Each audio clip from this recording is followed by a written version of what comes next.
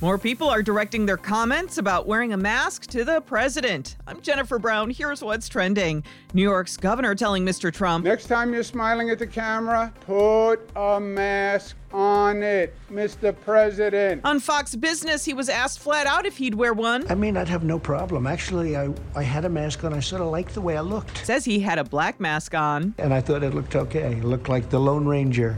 And here we think men are smarter than women. No, really, a new global study finds men are seen as brilliant across nearly 80 countries. Didn't matter region, the evidence was the same. That the guys were smarter and the gals growing up were not encouraged to pursue fields of higher intelligence. Often family is what women get associated with. And in Boiling Springs, South Carolina, a woman went to buy her favorite scratch-off lottery ticket, but the store was out of it. She went for a different one, and lucky her, she won $250,000. Says she stared at the winning ticket and started sobbing.